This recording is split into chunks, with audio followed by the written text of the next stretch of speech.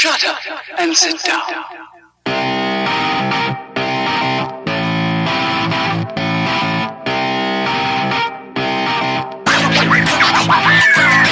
What's up, everybody? Welcome back to Third Shift. This is episode 54. I'm your host, Matt. With me, as always, is Eric. This time, we got friend of the show, Joe Zoes, with us as well. We might as well start this off like we always do, go around the horn. Eric, how was your week this week? Well, it was a eventful week. A lot of family issues going on, so we're taking care of the business on that end. Came off another camping trip. I'm sure you guys are going to be so happy to hear about that. You can't see, obviously, because this is audio only, but the top of my scalp, my balding scalp, is actually like peeling away. There's chunks of flesh I've been ripping off every day, and then I eat them. Becoming a husk. Because, well, yes, there I you go. do love eating my own flesh, so I guess, it's part zombie, husk, whatever you want to call it. So that's been going on, unfortunately. Other than that, work, same old crap. Video game-wise, been rocking out some Persona. Got in a little bit of Rocket Brawl, obviously, which we're going to talk about in a little bit. And then, bam, been rocking out Fortnite. And I'm loving it, enjoying it. Still some improvement needed, but we're going to talk more about it later. Mm-hmm. So, yeah. What about you, man?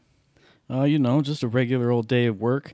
On the video game front, beat the Game of Thrones game. That was pretty fantastic. Enjoyed that a lot. Some really good deaths at the end. I won't spoil anything, obviously. Other than that, played some Rocket Brawl, of course. Played a little bit of Overwatch, and then been playing Fortnite a whole bunch. Outside of that, I don't know, nothing going on. Don't even really have any wrestling to talk about this week. So, how about you, Joe? How was this week for you? And also introduce yourself to the people. Give us some background on the Joe's O's. Well, everybody. Oh, this is my Joe. God. Gimmick infringement. Imposter Gimmick coming on. infringement. Longtime fan and supporter of Third Shift Podcast. It's very good to make all of your acquaintances, especially, right now with my debut on Third Shift. My week was pretty basic. Nothing much happened. Work sucks. Familiar refrain on the show. Video game-wise, I definitely spent a fair amount of time in Rocket Brawl, Fortnite, and then I also dabbled a lot in Friday the 13th, Dead by Daylight, Oh, yeah. Legend of Zelda still. That's my mainstay. It was an eventful week coming video game-wise.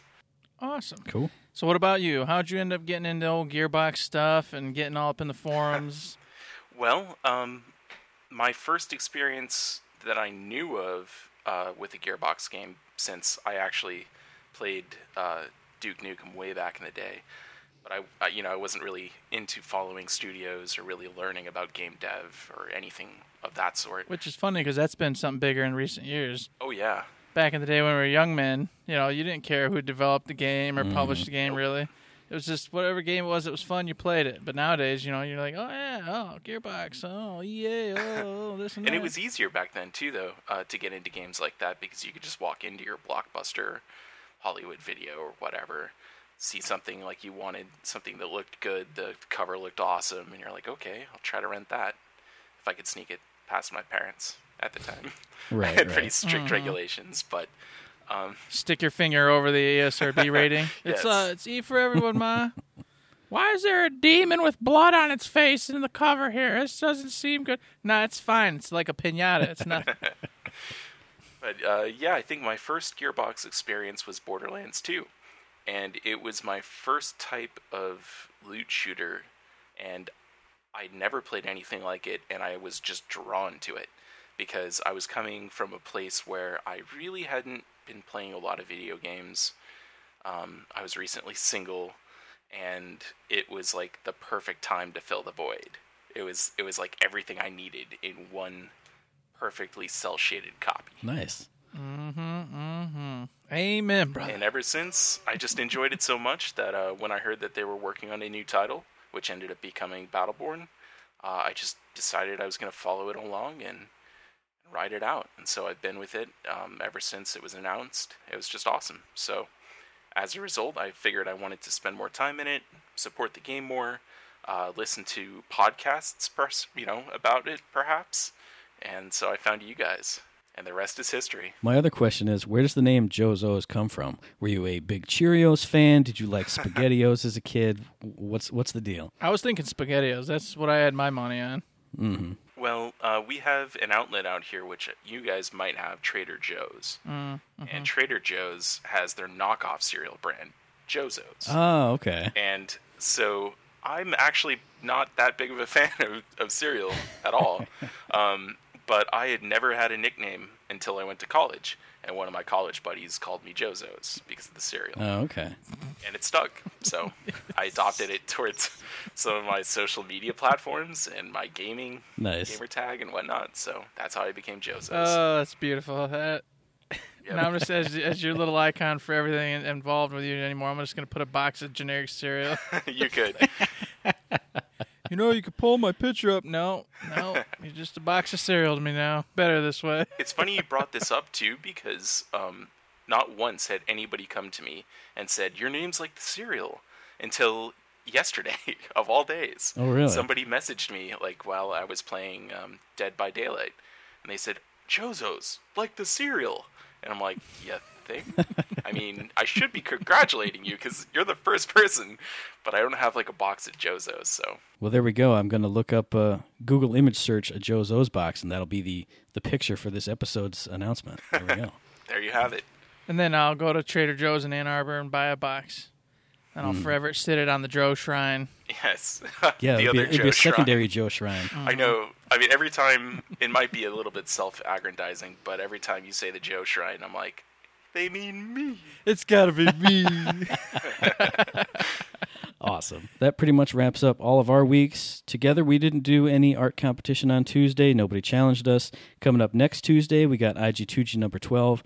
I know, Eric, you said you got a bunch of really cool ideas for that. Sure do, man. I've got a couple. We actually got our first IG2G mailbag submission, so that'll be one of my topics. I'm looking forward to that, as always, especially this week because they've announced a bunch of stuff. There's a few games that have come popping out that I want to talk about. Mm-hmm. It's going to be a good week. And then, of course, I'll get you off my back because, I won't talk about my favorite little baby, Destiny 2. You're lying. You're going to bring it up. I know you are. Oh, yeah, maybe. We were sitting there on Sunday night. Oh, I don't have any topics. Well, Destiny 2 released a gun, so I'm going to talk about a gun. Could be the trifecta. It's a Destiny 2, Horizon Zero Dawn, and Persona 5. There we go. Exactly. Oh, yes, Persona 5, which has a ton of announcements. I'm sure you're going to be excited about that, Matt. It does? I missed it. Oh, my gosh. We'll talk later. Expertise. There's a lot going on. Persona's got an anime coming, a 3DS game coming. Yeah, all sorts of stuff. Couple dance games. Oh, yeah. I saw the Persona Q sequel was coming. Mm-hmm. Anyway. Yeah, we're off topic. That's a different podcast. Jeez, oh, Pete. But then in Gearbox news, like I told you guys last week, we did get shift codes for Golden Keys in Borderlands the pre-sequel. So hit up the Twitter, hit up the forums, hit up your preferred shift code provider, and go grab those up. Other than that, not much news that I saw, unless either of you guys saw anything else. I didn't see anything pertaining to Gearbox besides that. Nope, not a whole lot of news.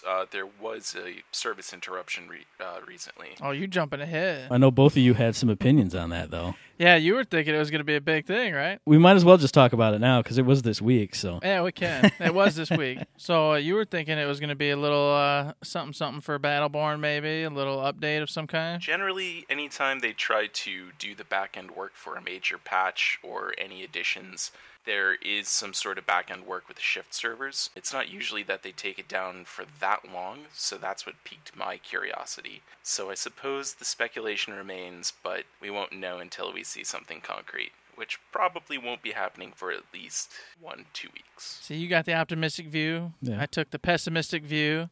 And I think they took them down to go ahead and shut down some servers because the traffic wasn't as high as, forecasted or whatever the case is. They weren't using them, so why have them on wasting cash money? I'm going to shine up your pessimistic view a little bit. Ooh, Instead like of this. shutting down servers, because that implies that they just threw them out the back end and into the dumpster, consolidating servers to improve the play experience. Because if you're over here on server A and 18 people are over here on server B, now you're all on server C, you got a higher population there. See? How about that? I like it. I like that political talk for shutting servers down. It's nice. Oh, that's brutal. Love it. I was totally mid-road Jones. I saw the announcement on the tweet. It said, hey, check out the forum link for more info. And I clicked to the forum link, and it just said exactly what they said in the tweet. So I just went, hey, there's no more info. Like you said, Joe, I mean, we'll see what comes out of it, if anything. I mean, time will tell. We shall see. Indeed it will. Hopefully it's positive. Hopefully positive. Anyway, other than that, we'll just roll straight into the battle plan.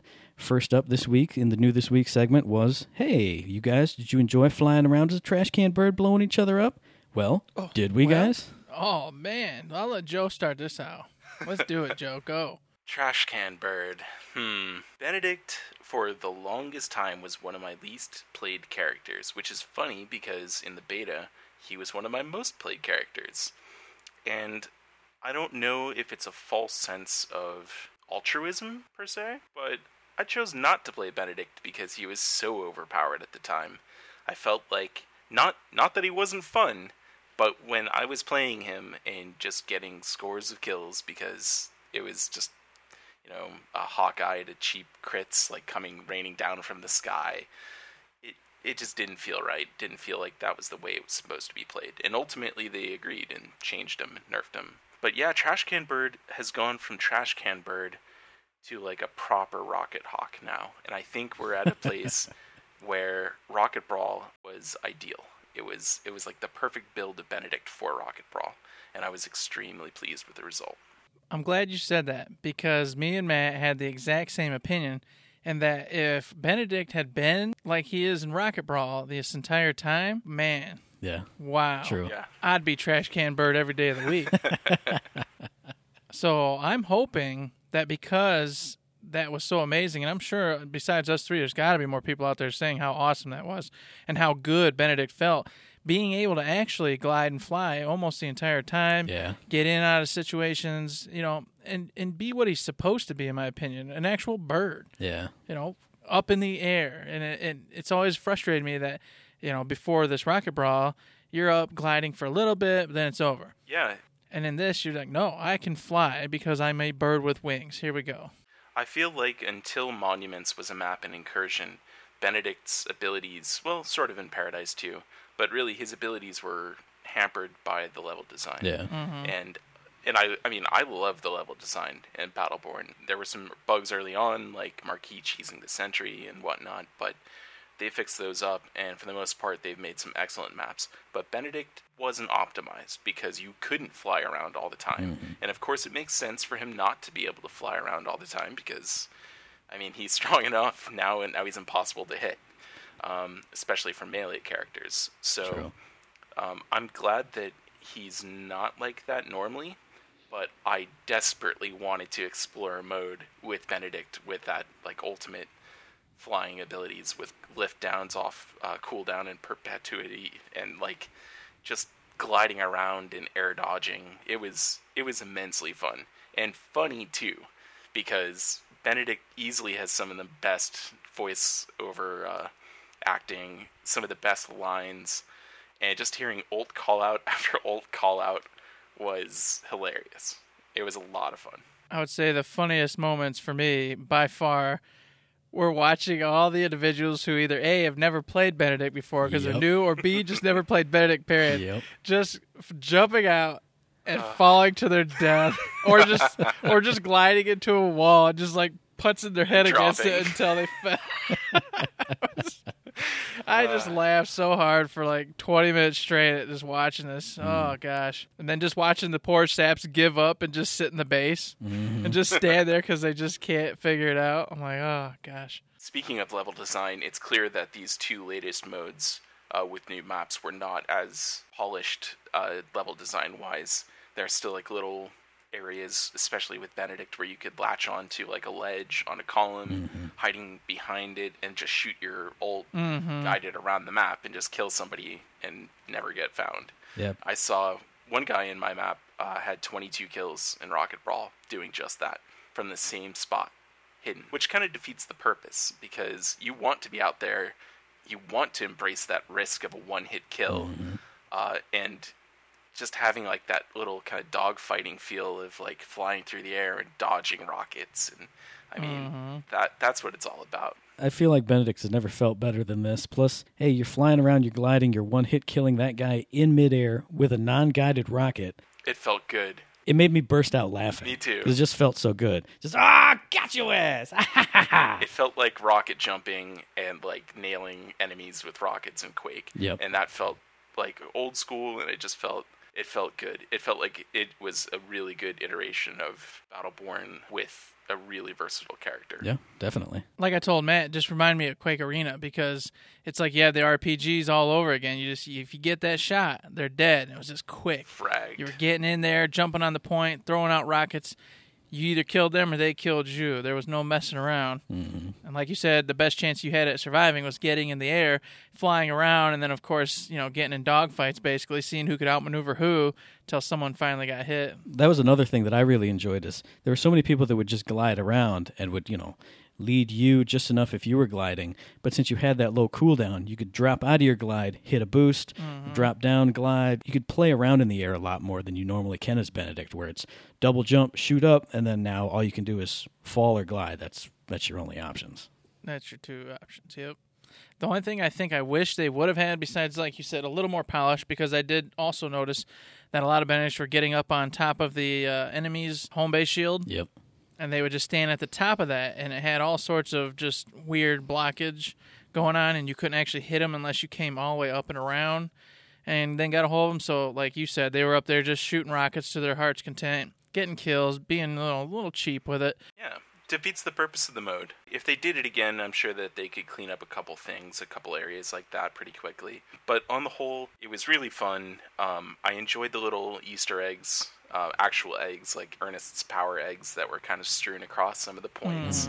That was a nice little extra UPR feel. Shout out to Sonny Strait, the voice actor, too, for Benedict, because honestly, Benedict, to me, is one of the funnier characters in the game. Oh, yeah. His taunts notwithstanding, because Arrested Development is amazing, and all of those taunts, the chicken dance, are amazing. I love the puking rocket. And I got a whole bunch of that in this mode. The other thing I would say, too, is I hope if they go ahead and play with it anymore and re-release it, maybe add a pillar or two with even a little more height to it.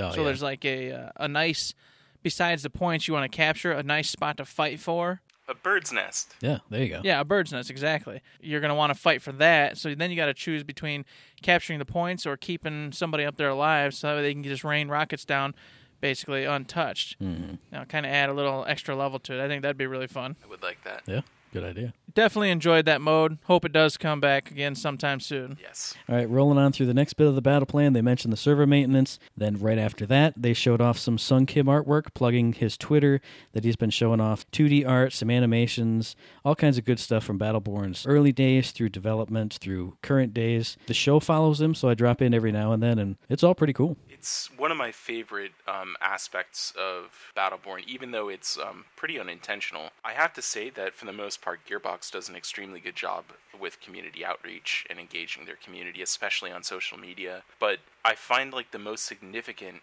contacts between Gearbox and the community usually come from individual employees at Gearbox. Yeah. And Sung Kim is like awesome.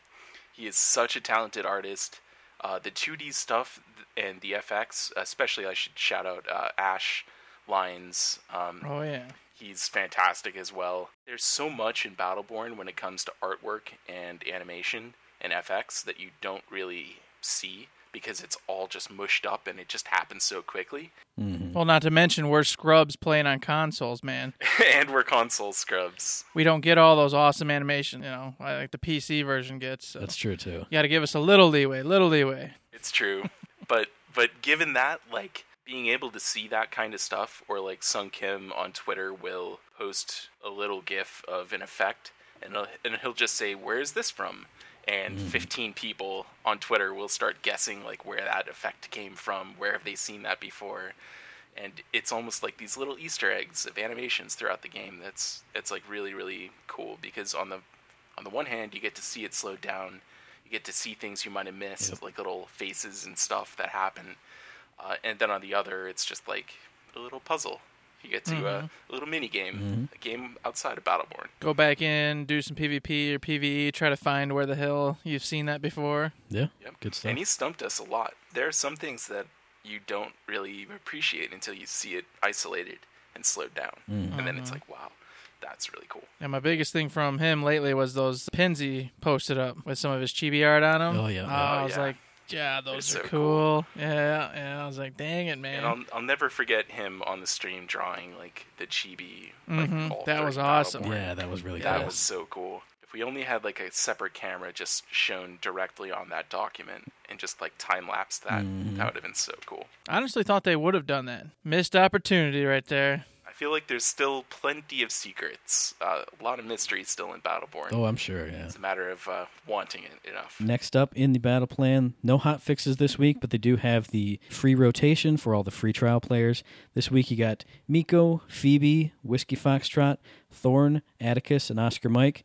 Pretty good comp as far as I'm concerned. Anybody else have any specific thoughts? It's an awesome comp. A lot of damage. Yeah. Between Phoebe, Thorn, always massive damage dealers in the right hands. Whiskey and Oscar Mike are always consistent. Atticus is a beast now that he's been buffed. Yep. And Miko's the best healer in the game now. So together, that's a really intimidating comp. That's exactly what my thoughts. I was like, you give me Miko, that's great. You know, awesome healer, easy healer to boot. You got Phoebe, obviously, just, gosh, wrecking ball. Whiskey Foxtrot, capable. It's basically everything you said. That's a really good comp. And it's funny because just last week I was saying they need to get Thorn in there. Exactly, yeah. I was thinking instead of that. Marquis. Yep. Marquis had his time in the light. Yeah, exactly. Let's get Thorn up in here, and they sure did. So I can't complain at all because that's a very nice rotation. So everybody playing for free that doesn't have those characters this week is going to be in for a treat. Yeah, no pure tank on this one, but I mean, you got Phoebe with the giant shields. You got big, beefy, meaty Atticus. You can do pretty well, especially with a Miko. Yeah, Atticus with a Miko, especially in Supercharge. That is a scary sight. Yeah. Oh, God. I don't even want to talk about him in Supercharge. Next up, we got Community Spotlight. We got art from Bea, a little quote from her. Bea always does really good stuff. It is fantastic. She's my favorite Battleborn artist. I've seen, obviously, most of these, but I never saw the Alani, and I don't know how the hell I've missed this Really? Alani before. Oh, dude. I Yeah. think it's pretty new, I think. Okay, maybe I saw that's it just recently, but it is like, it's probably short of official GBX art. It is my favorite depiction. Yeah, of I mean, Alani. that's it's beautiful. that's just spot on awesome. And I was like, what? That's my girl. Where did that come from? Jeez, oh, Down to Pete. the fingertips, too. I mean, Yeah. just highly detailed. Really, really cool. I think the only time I saw it is because the show follows Mean Mug and Anthony, and he retweets every Alani thing he sees all the time. So Yep. I think that's why I saw it Anthony. before. I might have heard about come to think of it, because I recently played with both Anthony and Bea. Nice. I'm sure they brought it up, but I didn't see it. So I gotcha. this is it is something special. Oh, it's nice to see because she's been mentioned on the battle plans before, but she finally got the spotlight and all the attention she deserves for doing all that hard work. Because me and Matt know a little bit about drawing cool pictures, and it ain't easy. That's right. Hey, none of our pictures have been spotlighted yet. No, I wouldn't spotlight those pictures either. Maybe the next battle plan. There's always hope. You never know. Maybe somebody will be sharing them from Instagram on Twitter. There we go. Never know. Hey, someday they'll be worth something. It'll be great. I told a side note. I told Matt. We should take some of these old photos we drew, and for patrons, send them out to the patrons so that in little cheap Framed. dollar store frames or something, so they can just put them up Yes. on their wall. Joe's like, no, that'd be more of a punishment than a reward. No, don't Yeah, give me any right? of that crap. Put that on your wall. You invite someone over. What the hell is that? Oh, don't ask. It's fine. Some idiot from Michigan sent it to me. I didn't even Yeah. ask for it. I don't want it. All right, wrapping up the battle plan in the coming up segment. They don't really mention anything, but we do get a shift code for Kelvin's golden skin, which, if I was looking in the comments, it sounded like it was a freebie from one of the previous Battleborn days, but if you weren't around to get it, now here it is for you. So yeah, hit up the battle plan, hit up the Twitter, go find that out. It's free for everybody. Yeah, I want to say I have this one, but I'm not 100% certain. Either way, I'll save it and go pick it up. I think you do, I because definitely do. I have it, yeah. But I'm surprised that both of you have it, considering that you never enter shift codes. Yeah. I enter shift codes. Well, he does. doesn't. I don't.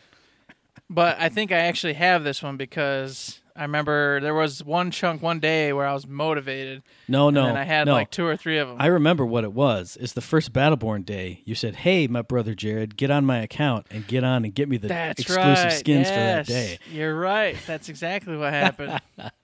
So my brother You did had it your for me. brother? Yeah, he had his brother do he that did for it. him. I forget. I think you were actually man. out of town, so you had Yeah, a I valid wasn't excuse, home. but still. Okay.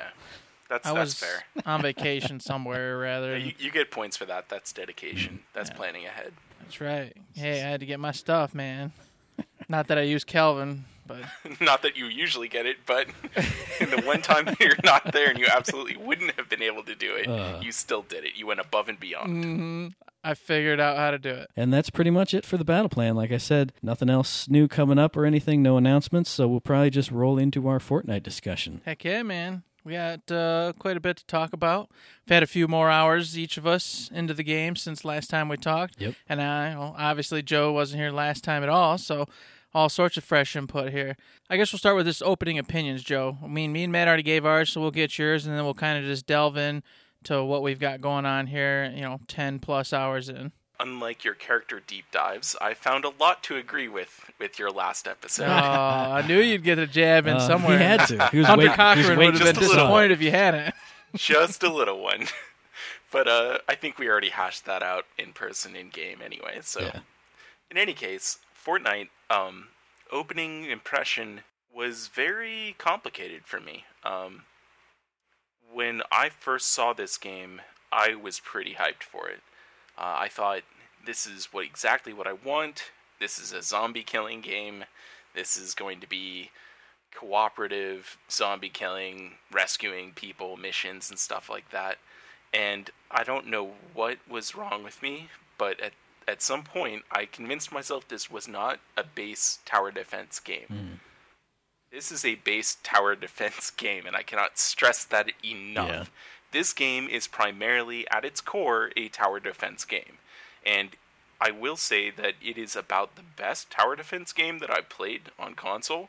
The building elements are extremely fluid. Well, almost extremely fluid. I mean, I should say this. Building, when you're taking your time, is extremely rewarding. And you can build anything you want. It's really cool. Building on the fly, not so much. Building on the fly when the pressure's on is difficult. Good thing that you can repair with a click of a button, because it would be a nightmare otherwise. So in the micro level, when it comes to basic gameplay, like the third-person shooting mechanics, resource collection, that stuff, it does feel pretty good. It feels fluid, doesn't feel overly difficult. The early missions, I feel like the difficulty curve is it's not very steep at all. It's like right off at the beginning. It almost lulls you to sleep with how easy it is. They do describe basically what you have to do, but they don't go into the in-depth portion. I feel like with this game there are two halves. The first half is the micro kind of like gameplay of fighting zombies, getting crits, collecting resources. And then the macro, the back end, is mostly resource management. And that's the part that kind of loses me. And there's a lot to dig into there. Maybe I'm just not the kind of guy that really likes to get in there and then nitty-gritty and figure out metagame and, how to upgrade, when to upgrade certain cards. It's definitely complex. It's a work in progress for sure. It's a closed alpha right now, so it's going to improve. The iterations are going to get better. Tutorials are going to get more efficient and more thorough. For anyone who really has high hopes for this game, you'll probably see them deliver on those hopes. It might take some time. You might not want to purchase the deluxe edition, like $40, $60 version right now, but it's building towards a really unique, really cool free-to-play game. There's a ton of stuff in there I want to get going on, and I guess what we'll start with is, now that we've got more hours in, how does the building feel? Because last week we kind of talked about building stuff, and it's a little overwhelming. As of last week, it was Barney Basic. I don't know, put a few walls up, get a ladder up to the top, put up a couple low walls, maybe some traps, and we start. Nothing special. This week, we're coming at it at a little different angle. Yep. We've had a couple missions, which I want to talk about, where they encourage you to build very specific forts. So you start to learn how to utilize the building materials you have and how to change things up to make certain specific stairwells, walls, high walls, mid walls, low walls, that sort of thing. So we'll start there. How is building feeling for you guys this week after about, however many more hours it's been since you played the game? We'll start with you, Matt. Okay. Like you said, there was that one mission that you and I played where we found that radio tower, and even though there was no tutorial about how to build these things, we kind of figured it out on the fly, and you were able to make these unique, archways and structures and single level stairs and spiral stairs and, little chunks of floor that had the little wall around it, all that kind of thing. That really kind of opened my eyes to what the actual possibilities were, and it gets me excited for going back into my Storm Shield base and making that as unique as it can be, because there's no real time limit in there once you pop in. I'm going to make that into a really badass looking fort with wood and metal and brick staircases, all this cool stuff. So I still think in the actual missions, it still is kind of going to be, quick and dirty. Hey, here's walls, here's a ceiling. But I'm excited for when I don't have those time constraints, being able to build up something really fancy, because I didn't expect that it was going to be there. I agree. I did finding like a radio tower, I think it was a radar tower that I found, that had the diagram, like a holographic diagram in game, and if you looked into the center of the actual building piece, it showed you a specific diagram of which boxes you need to uncheck, which ones to check to build that piece. And before that, I really didn't know of all the different unique parts that you could build for the different buildings to make them really unique, make them very useful as well. Well, yeah, the archer holes, windows, doors. Mm-hmm. You can do archways instead of just single doors.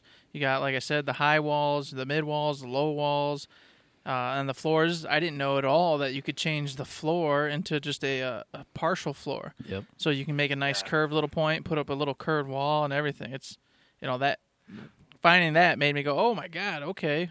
What the heck? Mm-hmm. I wanted more things like that at the very beginning. Yeah. Because at the core of this game, it's not meant to be a single-player game. Because if it's a single-player game, building is easy. You can do whatever you want, and you can make it really pretty. You wouldn't be able to defend it whatsoever. Right. It would be extremely difficult down the road. But the reality is, when you get into a game with 4 other people, unless you have a pre-made group of 4 friends, and even if you do have a pre-made group, you might not all be on the same page, A, in terms of building experience, and B, just in terms of vision, your sight for the building. Yeah.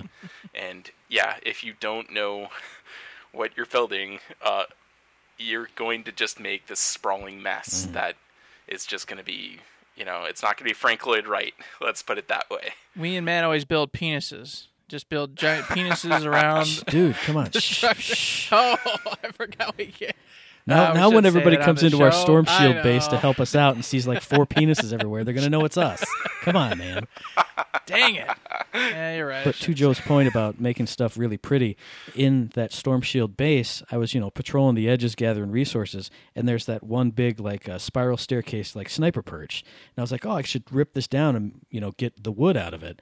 But I was like, but it looks so nice, I'm never going to be able to build anything that looks that way, so I'm going to leave it there. Now I know I can. The explanation wasn't there from the start, so it just kind of, as with so many things, I'm realizing you can do it. I wish somebody would have told me at some point, though. And it is very valuable, and I do think that the more I play the game, the more I'm going to notice and really learn things like that, and that's going to help, with the Storm Shield defenses. But I have to say, the in-game kind of missions that you have with collecting data, saving survivors, it's fun in-game, but it's so chaotic and individualistic that it kind of defeats the purpose of the whole rest of the game. And so I find it strange when you're just dropped into a massive map. Even though the map itself looks really beautiful and cohesive, you're all branching out, looking for random stuff. Mm-hmm. If maybe you're short on metal, so you're mining some cars. Maybe you're short on rocks, so you're going for the rocks. Maybe you're just me playing the Outlander and stealing all the treasure. Yep. But, I mean, it's almost like a mad dash, especially with the treasure not being shared. Mm-hmm. It's I'm not doing this for my team. It's how much can I do for myself in this limited amount of time before some idiot activates the Atlas? Yep. And then we all have to rush back and defend the thing or fail the mission. Mm-hmm. And so, of course, moving on from the buildings into these resources, I want to say, I think that's something they're going to fix. I don't know if you noticed, when the little trolls pop up and you kill them, all of your teammates get treasure chests. Yeah, I did. Not treasure chests, but gift boxes, whatever you want to call them, gift packages. The mimic whack-a-moles, or trolls, rather. Yeah. And it's funny you say that because there's actually mimics in the game as well. And those are treasure chests that pop up, and they come chomping at you, and they'll kill you very quickly. Oh, nice. And then if you kill them, they do the same thing that the trolls do from the blue goo stuff or whatever it is. They'll drop gift packages for everybody in your team. Nice. So I think it's just one step further, like we talked about last week, to take those treasure chests, and if you pop it, it pops it for everybody. Mm. Because then, like you said, you're going to get a bit of cohesion going there where you're not going to feel bad like, oh, I'm running left because I just saw this random dude go straight, that dude go right, or gal, whatever you want to call him, and you're running off and then, trying to find the treasure chest and get him before anybody else does, blah, blah, blah, blah, blah. Yeah. And this way, you're like, well, yeah, he went that way, cool. He's going to cover there. She's going that way. I'm going to go this way. They find treasure chests. Oh, well, we all got them. It's great. That's something to work on. But I think they're going to get there just because of the other scenarios where you get loot. It's shared packages. Yeah. But resource gathering, you were saying you're not big on the whole thing. Oh, well, no, I actually really enjoy gathering resources. It's therapeutic for me. As an Outlander, my primary character is an Outlander. I play Jess, and I love her. And resource gathering is a breeze because that's their passive ability. They can get more out of things. They can break it down faster. Hitting those little crit spots on each of the thing that move around, it's almost soothing. To the point where after work, if I get home and I'm really tired, if I pop on Fortnite, the hunting gathering phase is gonna almost put me to sleep with how peaceful and relaxing it is. Nice. And there's so much time. And I remember listening to your episode last week, you guys talking about how time management's it's vague. It's not like you see a timer ticking down perfectly. I find that too. I could spend all day just doing that, and then all of a sudden it's oh wait, we have 1 day left to activate the Atlas and defend the wave. There's a lot of little issues I have with the UI and with icons. The iconography for the game is really complicated. Oh, indeed. There's a ton of things, and they're all tiny. So it's really difficult to see where everything is and get a good feel of how everything works together. And if you go over to the crafting area, it'll tell you what those little icons are and exactly, in nice little detail. But like you said, I think that it's still an issue. Until you get that down, if you're just quick fire and trying to get a weapon made real quick because you're in the middle of a gunfight and your weapon broke, which you don't want to do, you want to make sure you recycle it before it breaks to get the parts. Mm-hmm. Right. But if it happens and you need a weapon quickly, it'll auto slot it. But say it's a garbage weapon, you want to get something better. Yeah, you go in there and you're like, I don't know what that is. Jeez, oh Pete. I need a brown dot. I need some brown dots. I need a brown dot with a silver lining. I don't know what that is. Gosh. So, I think they can do a little bit better with that. Yeah, there's definitely a lot of things where I feel like in the heat of battle, if I desperately need something, it's really, really bad to stop and take a look at the start menu and try to figure out, okay, this is what I need. Because it just stops everything, and unless it's a really easy mission, that's a good way to get overridden. It's a pretty risky thing to do. To just pull it up and step aside from the battle. Speaking on the crafting mats, which was one of my big complaints before, I did notice that at the big giant menu screen, there are a lot of sub-menus you can click over to with the right stick that do explain a lot of what is there, but without, you scanning the screen and seeing the little tiny icon that says move over for more details, you don't know that. Right, and they didn't address that in the very beginning. They just kind of left it for you to explore and figure out. Or like you said, watch a YouTube. Go on the forums, see if someone's asked the same question. And that's, I guess, just part of the aspect of being still in the technical alpha phase. The difficulty for me is after having paid basically full price for a full shipped game, I'm looking at this AAA game and it feels like it's not AAA at all. Yeah. Because it's not yet. Because it won't be till next year. But it's not. And I have to tell you, and so it's I'm paying for this benefit of getting to test the game while it's really messed up. Yeah. So, and you know what? I feel like sometimes I really enjoy doing that. I was part of the Battleborn close technical test, and that was a blast. That felt different. This feels like, man, it got a long way to go. But it feels like the polish on the game and the gameplay feels great.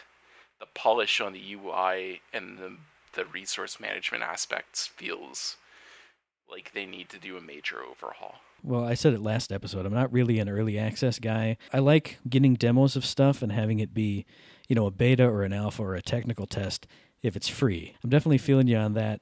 But the gameplay is really good, but the tutorials are bad. I'd almost rather it be the opposite. Like, have really good tutorials, but have the gameplay be a bit janky at this point.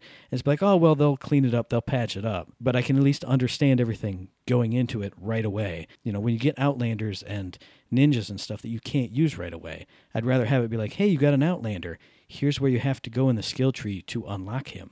Yeah. Oh, the skill tree is... I could go on and on in this game and all the different components that are in it. Because the craziest thing about this game is that it's like 7 games in one.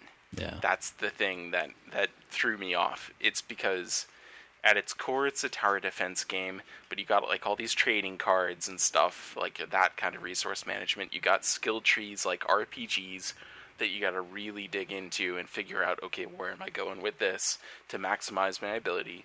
You have different squads that you assign, characters to with the right like job match and personality match to best maximize different aspects of your character. Mm-hmm. It's a really dense game. It's got a lot in it, and the more time you spend in it, the easier everything becomes. Yeah.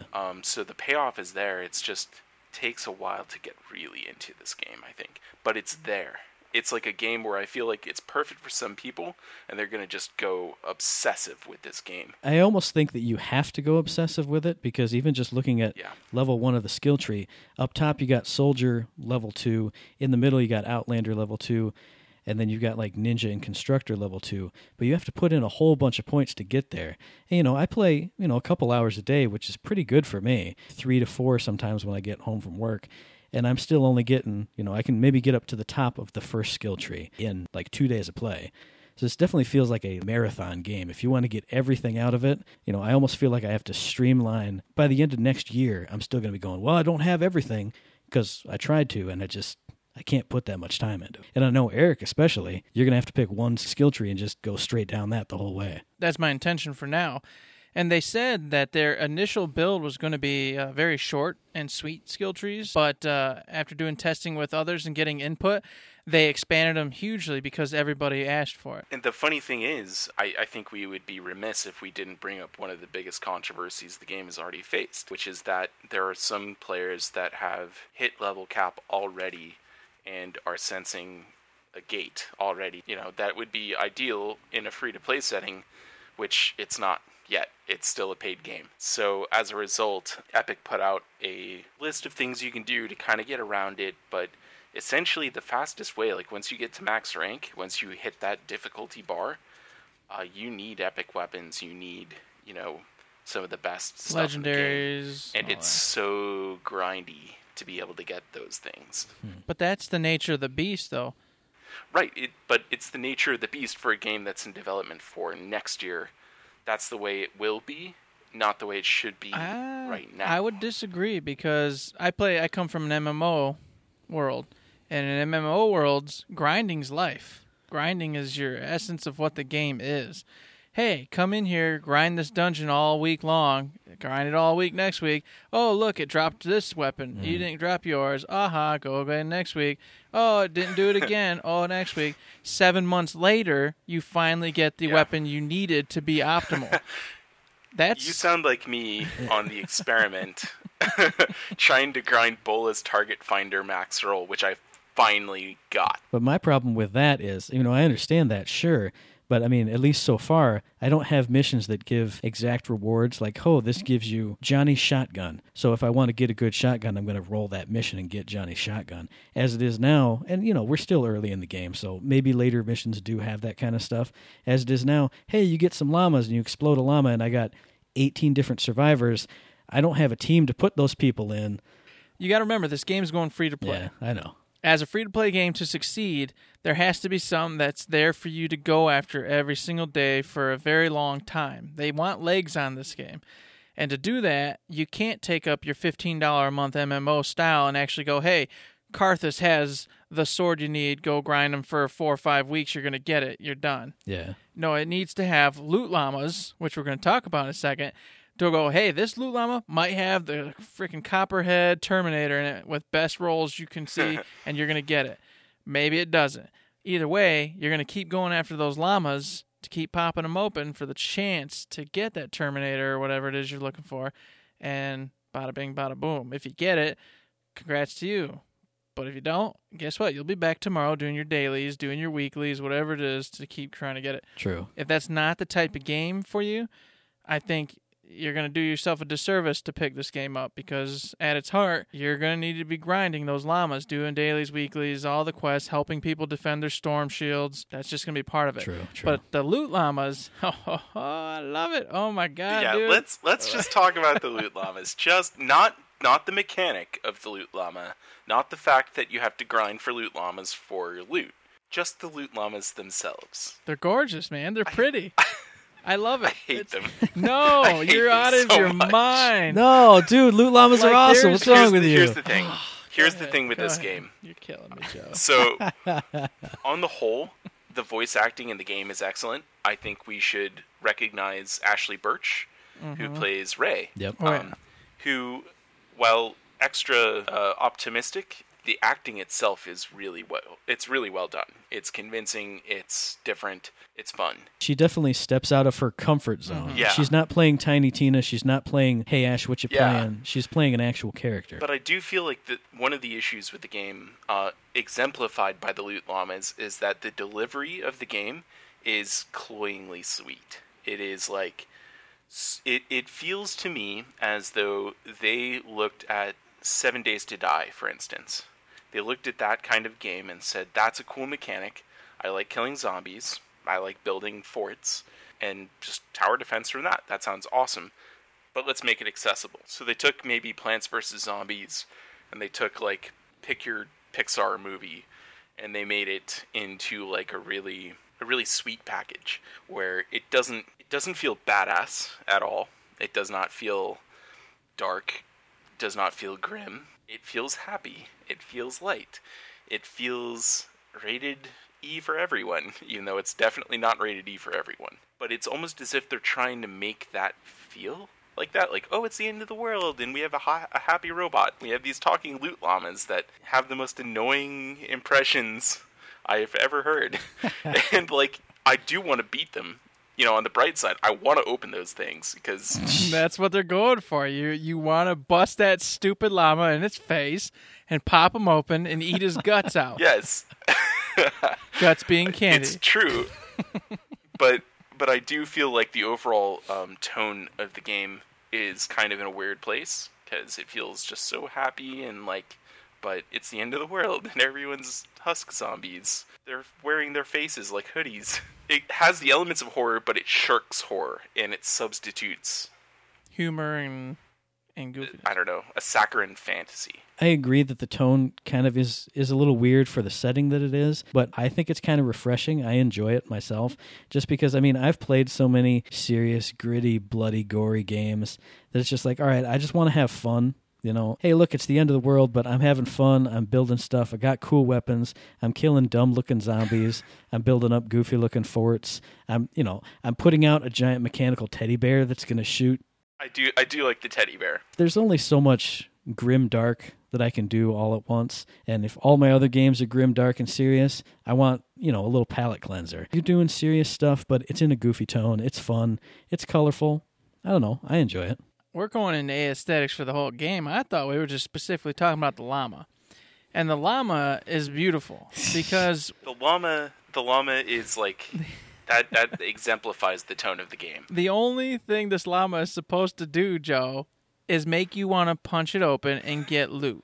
That's its purpose in life. It does accomplish its mission. And it makes you feel good when you hit the llama. It makes you feel good when you hit it.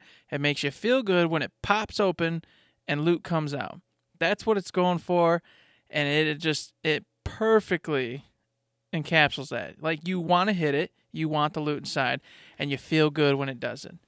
And that's what they wanted. They wanted to make sure when you got a llama, you couldn't wait to go pop it. When I saw the llama mechanic initially, I thought, oh, cool, it's a piñata. Mm-hmm. And now I see the llama, and I'm just like, I'm going to pop that sucker in the mouth. That's right. Right now. I'm going to beat that thing down. And then he's going to turn silver. then he's gonna turn gold, and I'm gonna get a I'm legendary. like, die already, die! Crazy.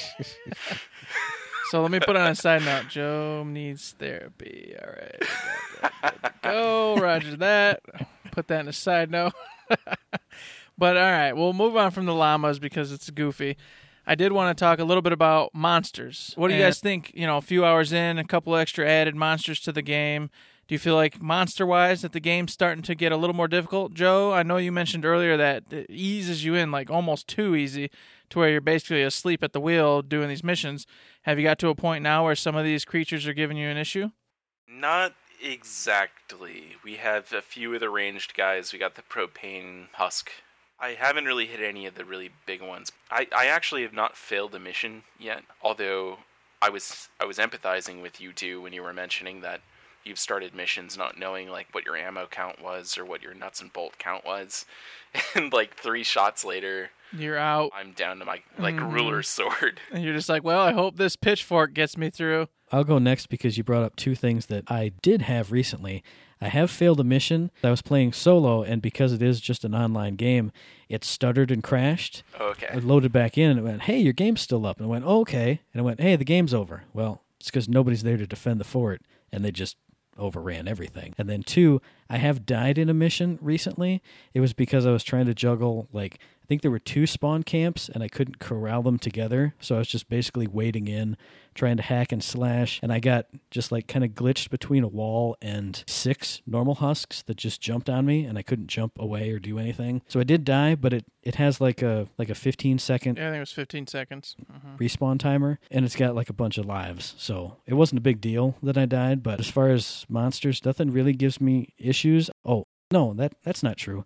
The baseball guys do give me issues sometimes, because I'll be standing there, dodging their stuff, but not remembering that it's just circling back and hitting the wall behind me. So I'll turn around. Hey, why is the Atlas open? Why is there no wall there? Oh, it's the stupid baseball guys. So for those, I think you really got to like kind of lead them away. Yeah, I do think that that's an important strategy. And I'll say that the monsters for me, I'm liking the ramping up they're doing, introducing the new monsters every so many missions. Yeah. And I feel like they're starting to get interesting. I feel like the minis are a cool addition. These little just packs that come running in on you, the shriekers or lobbers, whatever you want to call them. Mm-hmm. It's just a slow, hey, pay attention to this, understand what they do, and then start to counter it. And like we're all saying, it's easy right now because it's doing it so slowly that you're able to go, okay, I understand the baseball guys aren't a big threat, but if you let them go, there's going to be like 5 or 6 of those guys just tossing those baseballs at, like you said, the wall. Mm-hmm. Next thing you know, you're completely defenseless and going, what the heck happened? Yep. And the fatties are just, no big deal, but it can become an issue if you let those slip. It's basically the same for all of them. You got to keep them under control and which ones are a priority. And I feel that they do a good job in that sense of introducing everything slowly and letting you get familiar with who you want to kill first in order of operations of what's out and fighting you at that moment. Oh, the one thing I do want to mention on the monsters is how hard it is still to corral them. I think I've just got 2 wards now that are like, hey, it will stop monsters from spawning within 5 tiles of this. Maybe if I put 1 floor tile down right in front of 1 spawn camp, build some walls around it, put the ward in the middle, hey, that's 1 spawn camp, I don't have to worry. But I find that even if I, put walls together and like leave an alley for them to go through, sometimes they still will just divert and disperse and just attack the walls and go all the way around. I don't feel like there's a really good way to funnel them. Maybe if you had like a meat trap, you put the meat trap down, they're going to come directly for it no matter what. I found out how to make them path. Apparently, from what I'm hearing, they go along the path of least resistance. Well, yes. They do. So what you need to do is, instead of just building a wall, you have to, behind it, put a space. Then you need to build a flooring, put up a half wall, and then you got to put up the cone thing. So that way you're getting like a cone, the half wall, and then an actual wall. And for all you visual learners listening to this podcast, yes, it's ridiculous. It's complicated, but there's a ton of videos out there. You want to leave a hole. let them come through and then trap the hell out of the floor. Yes, but as Matt was saying, if you don't build the wall to be like a triple to quadruple wall set, they won't go to the traps. They'll still attack the wall. Yeah. Because their AI goes, hey, this wall is only 1 layer. Whereas if I go through the alley, every trap's a layer. every wall trap's a layer. So now you've got 3 traps or whatever, and they're going to go, well, 3 layers versus 1 layer, they're going to go to the wall. Yeah. They're not going to go to the trap set. So you have to triple coat your walls and then lay out your 2 or 3 traps, and then they'll funnel through that instead. Yeah. And then you get your, like you said, you get your funnel, they're dying in there to the traps, you're looking like an awesome pro, everything's good to go. Nice rhyme at the end. So- Good job. Yeah, buddy. Saved another. I found the intelligence of these things, these husks, is pretty awesome. Yeah. Because you watch them, and they won't just stand there and just pound against nothingness for no reason. If you left a crack, say you built your wall up into a hill, but you didn't get through that crack there, like there'll be that little space, they'll go through that, and they will find a way straight into the Atlas or your home base, whatever it is you got left open. Or if you don't defend the hill well enough, they'll just drop off the hill and just fall down and just come straight in. We found that the last time we were playing. Out yesterday. Yeah, exactly. So I think that they've got a really good set of programming, for these guys on their hands already. And obviously they've got a whole year to improve it. But what they've already got going has impressed me. And, and I do agree with you, Joe, that they have started off a little too easy, I think. Because some of these missions, and we're just now touching into ones that are actually even, remotely challenging. You could, in your sleep, beat these things. With some of the early missions, you don't even have to build. No, not at all. I mean, You just shoot them. so I do wish the pressure was up just a little bit to force the creativity necessary for building like a real base and like learning pathing routes. And it would be helpful for them to go into strategies like making like death paths to like lead people down. That would be useful because they know their system the best. So it would be really nice for them to share some of that with all of us. And then lastly tonight for the Fortnite conversation, we'll do a lot more in the coming episodes, but we got to wrap it up somewhere. So just an overall characters. Thus far, so far, what are you feeling? Who are you playing? And do you enjoy them at all at this point? Do you think you're going to switch?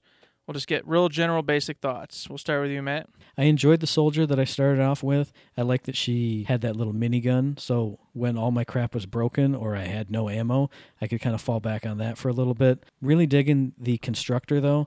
I think, I recently unlocked the Outlander, been having fun with that, but I find that the way you activate skills with the Outlander, if you don't find enough fragments, it really sucks because then you're just down to traps and guns, and that's it. But I like the constructor because she's got that cooldown. It goes off of your stamina or your energy. So, hey, I just wait till I get 100 energy, I put the base down, I wait till I get so much energy, I use my bull rush. Plus, she's got a ton of HP, so I really like that. I had to wait in there with my little machete because everything else was broken or out of ammo. I don't have to worry about it too much. Just whap, whap, whap, whap, whap. Really digging the constructor. Haven't unlocked the ninja yet, but I'm looking forward to that.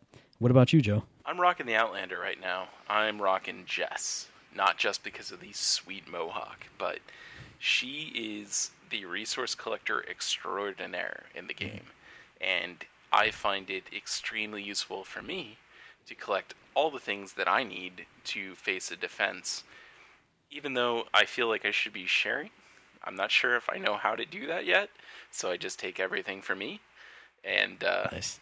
and I'll build what I need. I usually focus on traps, so I'm trying to upgrade my tech next. But yeah, I'm really enjoying the Outlander because the primary reason I chose the Outlander was because I heard that they not only were the best at looting, but they were able to actually see visual cues and hear audio cues of treasure nearby. And the group that I played with, there is a person in the group, I call her Skills, and she is kind of a rival, in a good way, but a rival. So she's always trying to steal my shards in Battleborn. She's always looting things that I'm going for in every other game. And so I figured, wow, an Outlander who specializes in looting. Sounds like an awesome pirate in this zombie apocalypse. I'm going to rock that thing. I'm going to steal all the loot, and I'm not going to let Skills get a dime. Very nice. Do you feel like, however many hours you're in, that the Outlander's doing what you wanted him to? Or her to? Yeah. For the most part, yeah. I do think it's clear to me that the Outlander is really good at collecting resources. And they're fast, so that really helps, like, traversing the map. I like the ability of, like, playing like a scout.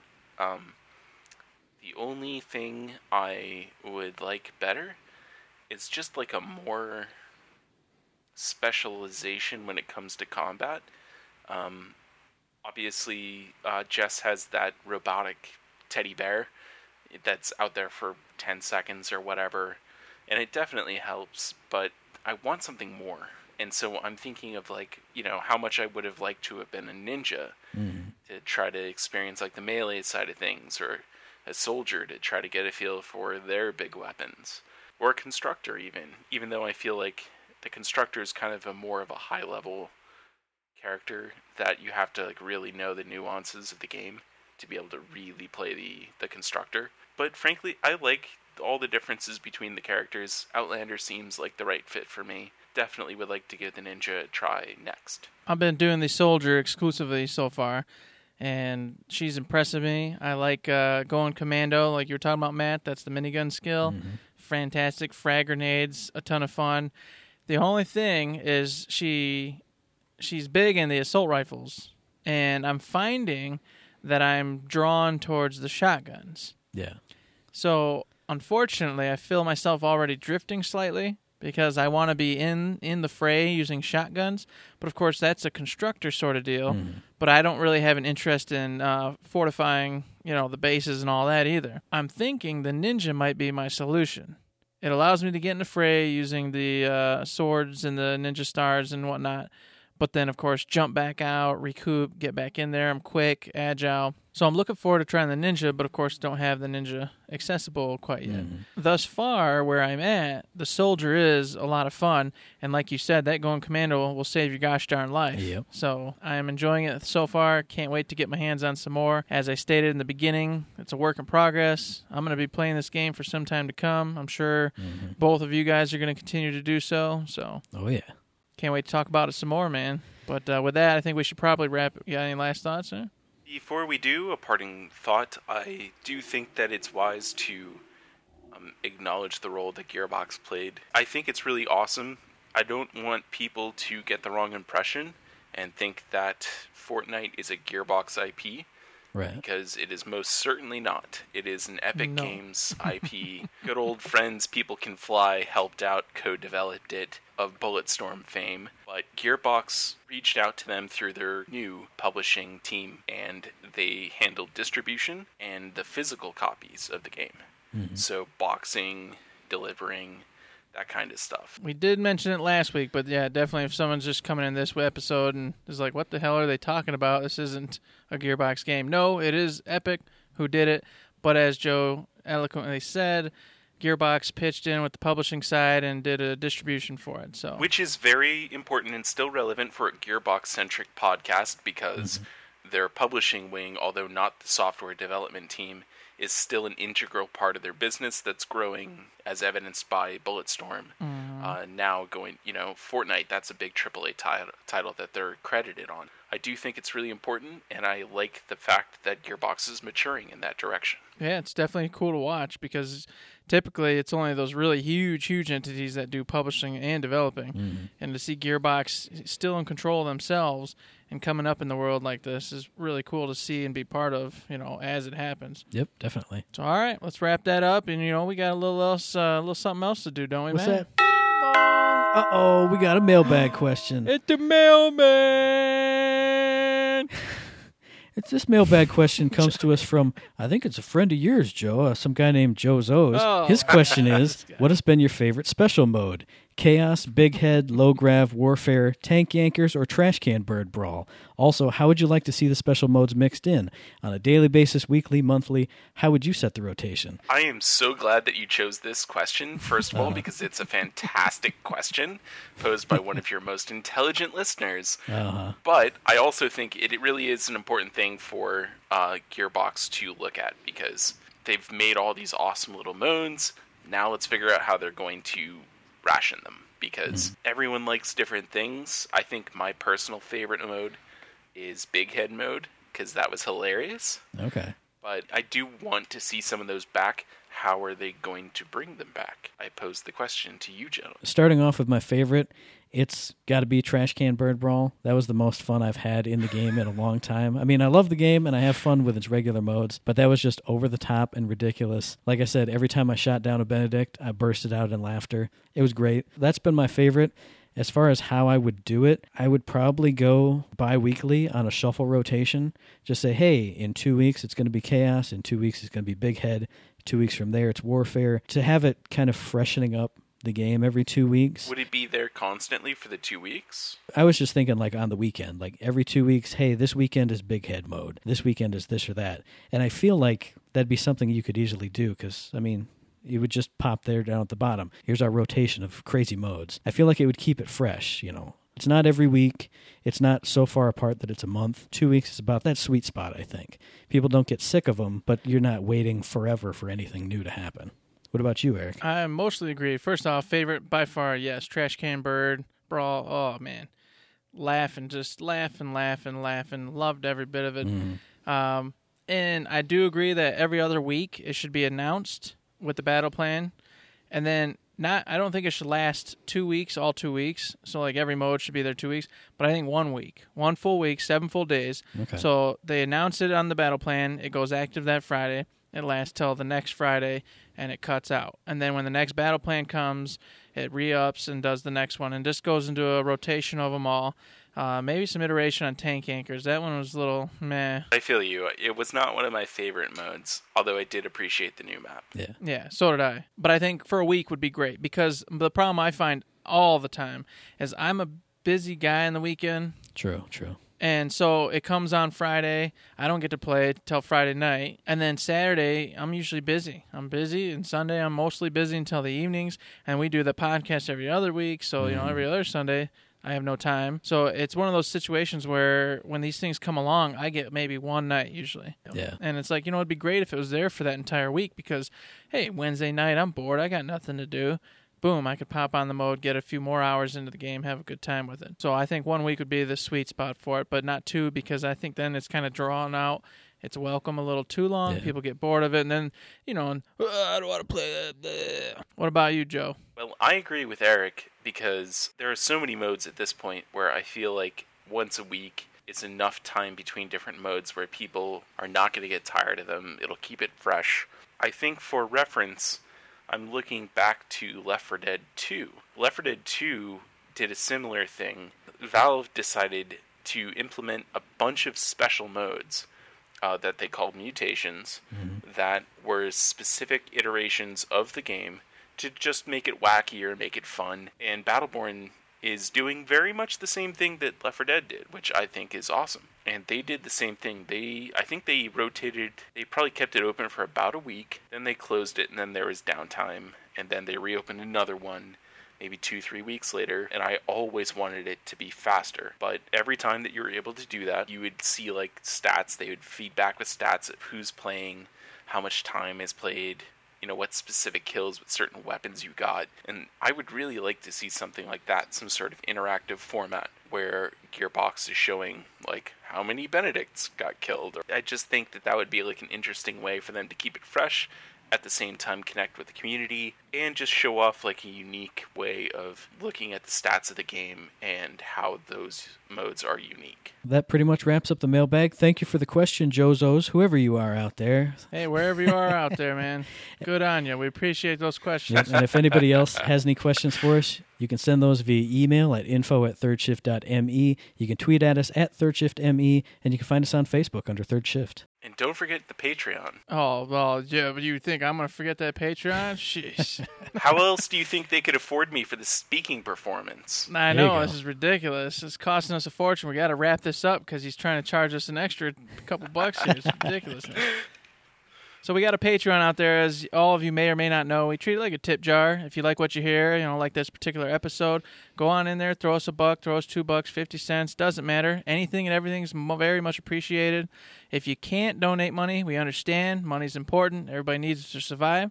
Throw us a mailbag question, throw us some comments, or as Matt's going to say, get us those iTunes, freaking ratings, because those 5 stars, man, they give you gold-flecked eyebrows. It's good stuff. You're going to want those, so go get us a 5-star review and get you some gold-flecked eyebrows. That's exactly it. Starting next week, we're going to start reading out the iTunes reviews that we get. I like it. You can incentivize your listeners to giving you 5-star reviews. That'd be cool. They hear their name, they're all happy. Joe, I try to tell them all the cool things they get when they do iTunes reviews, but none of them listen. Mm-hmm. There's rockets to the moon, gold-flecked eyebrows, horses that talk. I mean, what else do you guys need? I mean, geez. Yep. This is all real.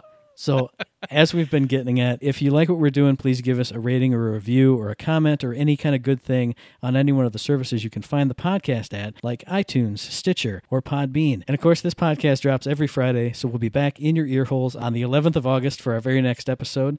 And I think that pretty much wraps it up. I think there's only one thing left to say, gentlemen. Uh-oh. Well, before the big famous thing, I want to say thanks for coming on the show. Yes, definitely. We appreciate all your patronage. We appreciate you agreeing to come on here. You know, it's not every day, you're like, oh, sure, I'll be on a podcast with some crazy people. This is great. That's right. But we do appreciate it. You know, you've been with us since the beginning. And we appreciate that very much and hope we keep on entertaining you guys. Yep, absolutely. And with that, all three of you guys, I'm just going to say, Don't forget to save.